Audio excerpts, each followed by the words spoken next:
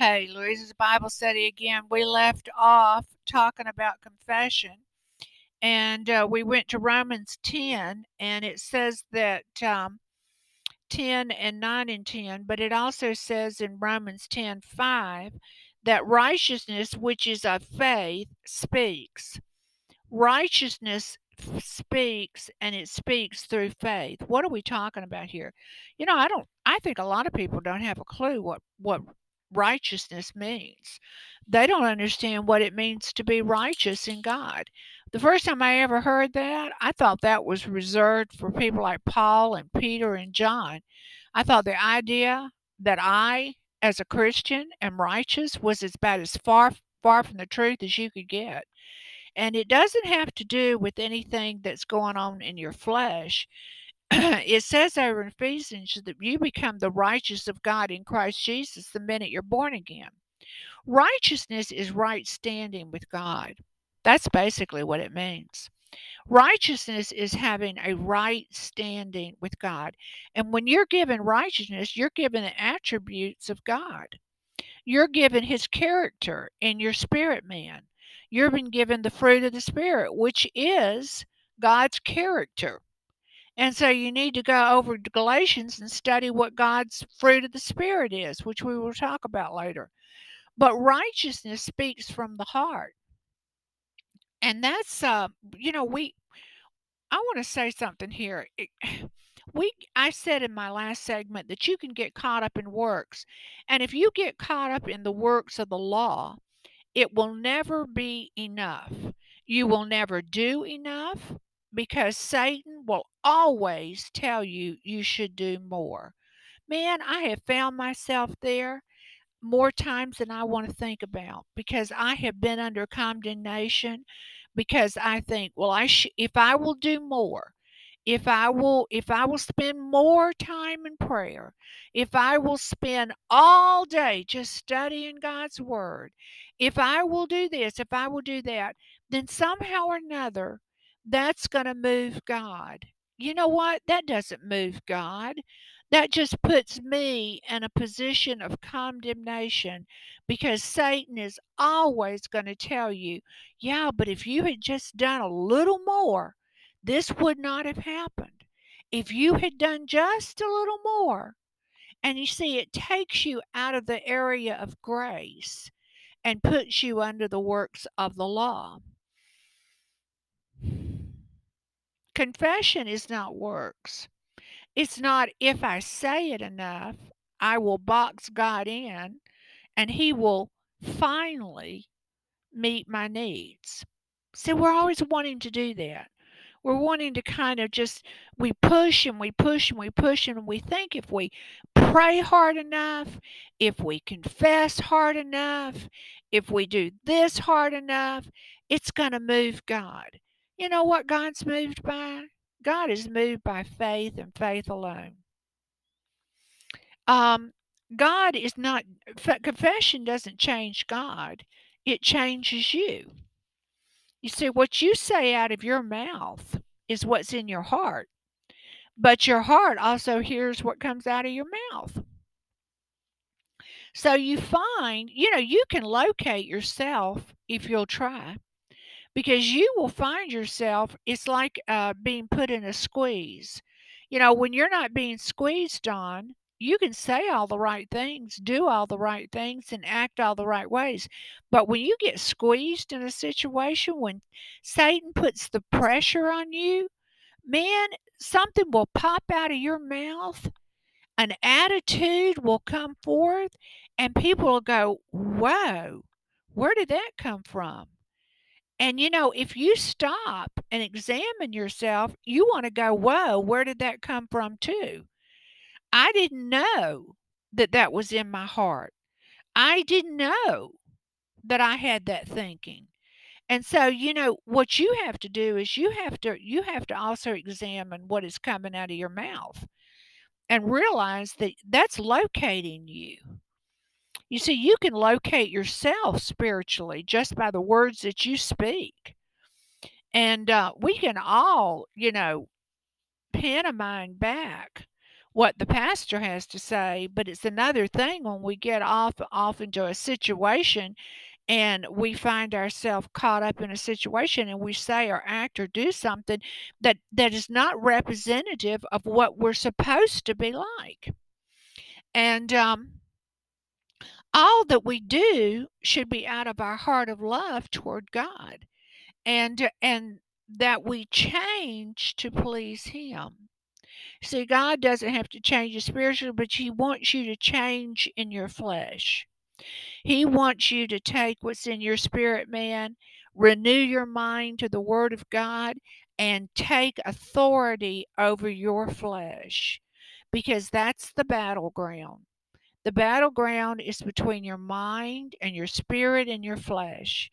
And you're the only one that can walk this out, because God has done everything that He has given you every weapon, every tool that you will ever need is at your disposal, but you're going to have to do it. It's not trying to change God, but it is about changing ourselves. And we need to turn this thing around and look at it from a different perspective, because I think so often we get caught up, whether we realize it or not, that we think that by just our constant confession, God is just going, "Oh, aren't they cool? Isn't that great? Well, they've said that enough times. I guess I will do it for them." God is not moved by how many times you confess a situation. The confession is changing you. Let me give you an example. Fasting does not change God, it changes you. Tithing does not change God to move on your behalf. Tithing gets you in a position to receive the blessings He has been pouring out for you for a long time. See, it's all putting you in a position for you to receive His grace. Works is when you're trying to change God and get Him on your side. But grace says, no, I receive God's blessings, and out of love, I'm going to change my attitude and the way I act. Prayer does not change God, but it puts you in a position to receive from God what He has already done. When I first learned about prayer and got into prayer and started getting into God's presence, I began to see my spirit man change. I began to see my attitude change. I began to see a lot of things about me change just from being in the divine presence of my most holy Father. It rubbed off on me. And that same principle operates in the natural, because the people you hang out with the most, you're going to become like them. So often we think, well, I'm going to hang out with this crowd and I'm going to change them. But what happens more than not is that they change you. And so if you hang out with God, you're going to begin to mimic His characteristics. You're going to take on His attitudes, His nature. And so, confession builds our faith to receive from God. God's already moved on your behalf. He's got the answer. All confession is doing is getting you in a position to receive the answer. Um, this verse in verse 6 of Romans 5, this verse does not, 10, the verse doesn't say that faith speaks, but that righteousness which comes by faith speaks.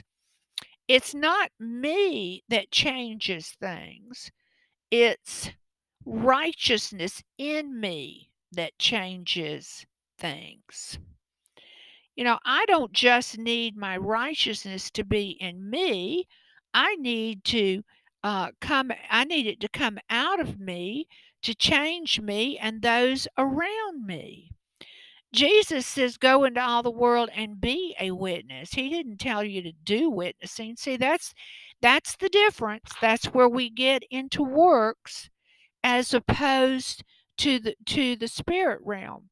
Because you see, work says, I'm going to be a witness. I'm going to go out and I'm going to do witnessing. I'm going to witness, witness, witness. No, he said to be a witness. What does that mean? That's a lifestyle. That's living out your life before others.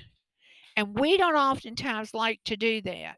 We would rather read them the scriptures and tell them what they need to do and walk away. But you know the best way to win somebody to the Lord?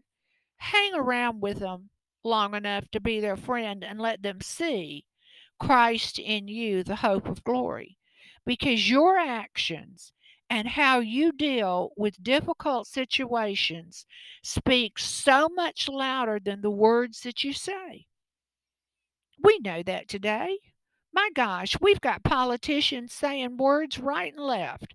And we've come to the point we don't believe anybody. It's what your lifestyle says. It's how you act in a pressured situation. When our house burned to the ground, my husband and I were walking around smiling and laughing.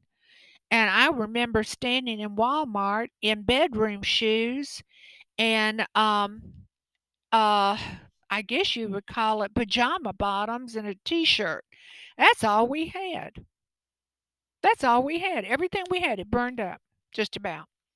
And we were filling up our grocery cart, and somebody came and looked at me, and I said, I'm sorry. I giggled, and I said, our house just burned down. And they looked at me, and they said, oh, you're kidding. I said, no, our house just burned down. And they said, well, how can you be smiling? And I said, because God's got it covered. God's amazing grace came through, and it always has. He will always come through for you. And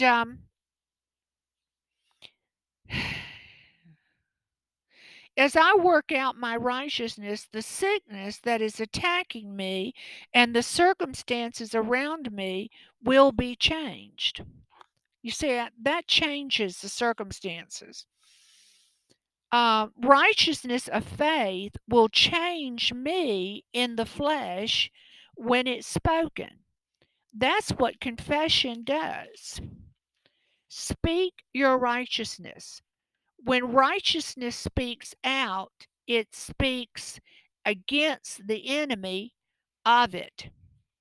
Sin, sickness, poverty, depression, defeat, they're all enemies of us. God didn't call us to walk in these areas. He called us to be an overcomer in these areas. And so when you speak forth your righteousness, your right standing with God, you know, let me tell you something, guys. That's what David did.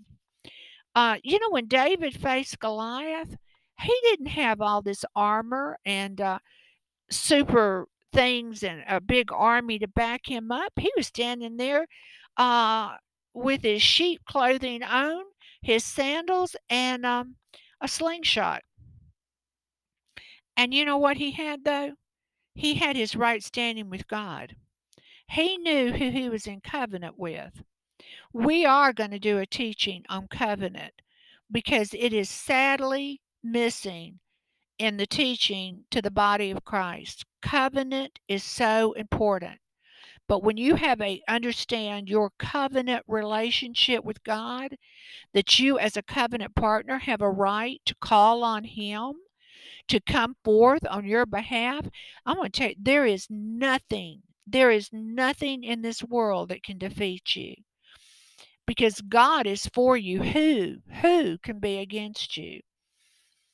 The righteousness in God, that's your character. Um, it says what God says. It speaks love, not hate. And so I'm going to stop here and pick up on our teaching again. We're what is love? And we're going to look at the aspects of love because I want us to understand what God's character is. and how we're supposed to mimic ourselves and who we're to follow after. And how do we overcome? How do we become an overcomer? I'm going to tell you, we overcome by the words of our mouth, by the faith in our heart and the words of our mouth, but we also overcome by our love walk. And this is why so many Christians are walking in defeat because they don't walk in love. They don't really understand all the principles of your love walk. And the one of the reasons I think that we don't want to get into that area is because that's really crucifying our flesh. So I'm going to stop here and I'm going to pick up tomorrow on starting a teaching on, I'm going to mix it in with our love walk, but I also want to start a teaching leading up to Easter. And what really is Easter? What is the cross about? What really happened at the cross? Why did Jesus have to go and be hung on a cross? Why did he have to go through the things that he went through? And so we're going to go back and we're actually going to study in the book of Exodus, where God delivered the children of Israel out of the hand of Pharaoh. And I want you to realize that the Old Testament is types and shadows of the New Testament. So when you read the Old Testament, read it with an understanding. You know, when you read the New Testament, you will have a better understanding of the Old Testament because the Old Testament is a type and shadow of what God has already done. So I love every one of you. I hope you've enjoyed these sessions, and we will get back with you tomorrow. Bye bye.